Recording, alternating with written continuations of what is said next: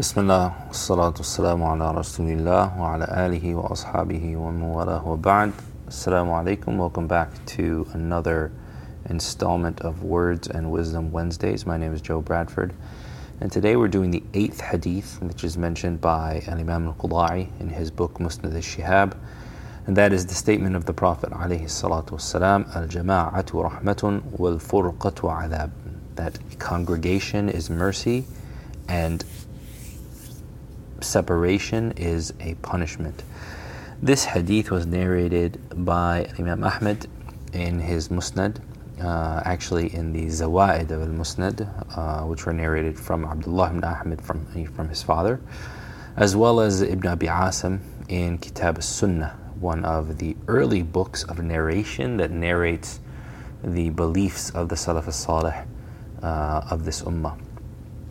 It is a Hasan hadith, although the isnad of Ahmad's narration is weak. It is, inshallah ta'ala, a Hasan hadith. And the general meaning of it is that coming together and congregating is a reason for gaining mercy, and being singular or singling oneself out from others and avoiding others is actually a reason for the opposite thereof, and that is not mercy but punishment and toil and trouble and difficulty. Imam Ibn Abdul Barr rahimahullah ta'ala, commenting on this hadith, he says that the narrations from the Prophet alayhi salatu wasalam, which are attributed directly to him, are so numerous on this chapter that this topic, that they don't need to be mentioned, as well as being so numerous from the companions of the Prophet sallallahu alaihi wasallam. And then he mentions one narration from Ali ibn Abi Talib radiyallahu anhu, that he says, "Inna al-Islam thalathu athafi al-iman was-salat wal-jama'ah." He says that Islam sits on three pedestals, or sits on three pegs, or sits on three rocks. Now, the idea here is that you have a campfire and you need to place a pot over that campfire. And so you need three supports. You need three rocks that go at least around the campfire, so that the pot that you put on it can sit equally, it can sit firmly.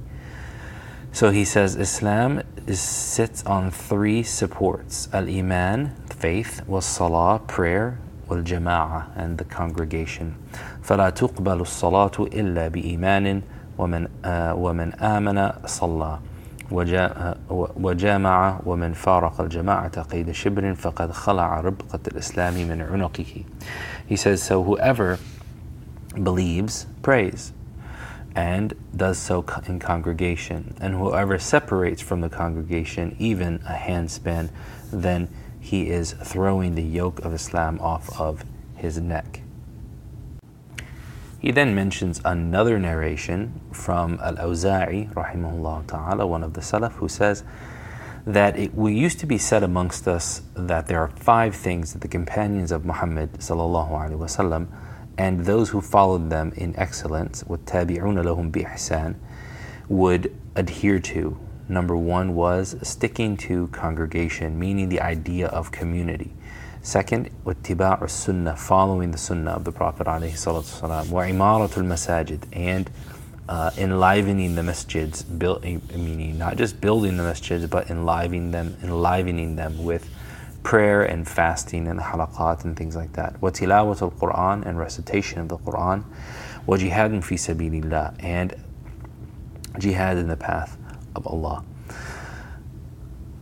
Abu Umar radiyallahu ta'ala anhu, meaning Ibn Abdul Barr, he says, and all of the narrations that are attributed directly back to the Prophet ﷺ and to his companions on this topic, all of them indicate that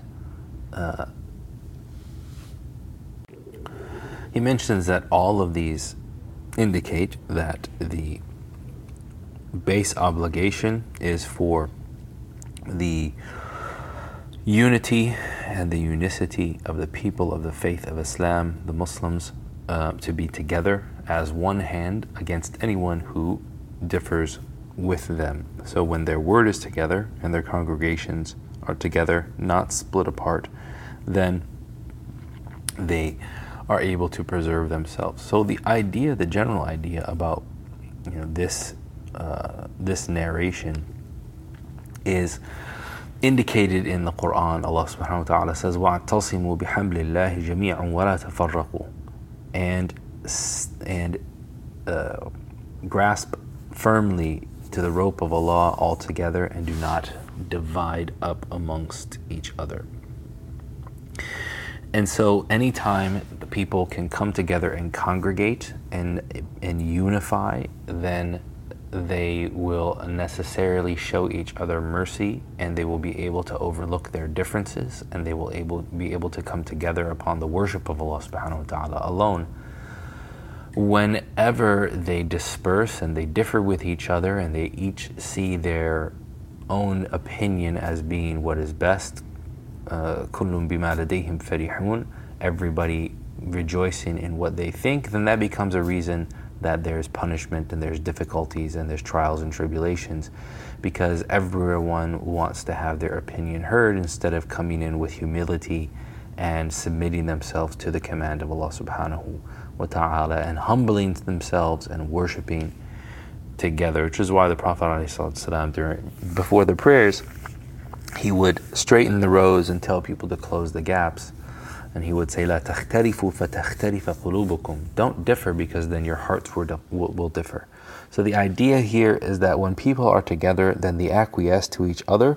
As long as they're coming together on the truth, then what they acquiesce to over differences of opinion can be simply differences of opinion.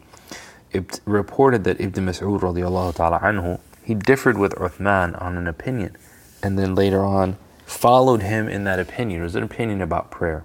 And then he prayed behind him, and he did what Uthman did in prayer. And so after the prayer, Ibn Mas'ud's students spoke to him and they said, why is it earlier you told us that this was wrong, but then when you prayed behind him, you completed your prayers? Meaning Ibn Mas'ud thought that held that the prayer should have been shortened. Ibn Mas'ud said to them two words. He said, al-khilafu shar, that differences are evil. Differences are bad. So coming together and allowing ourselves to tolerate one another without tolerating that which is obviously evil or shirk is one of the maqasid, one of the objectives of Islam. And everyone trying to bolster and support their own selfish opinion is one of the reasons why there is strife and difficulty and punishment comes down. So we're going to conclude that for today. There's not much more that I can say about the hadith, but inshallah ta'ala next Wednesday we'll go into another hadith, and we'll see you then. Wassalamu alaikum wa rahmatullahi.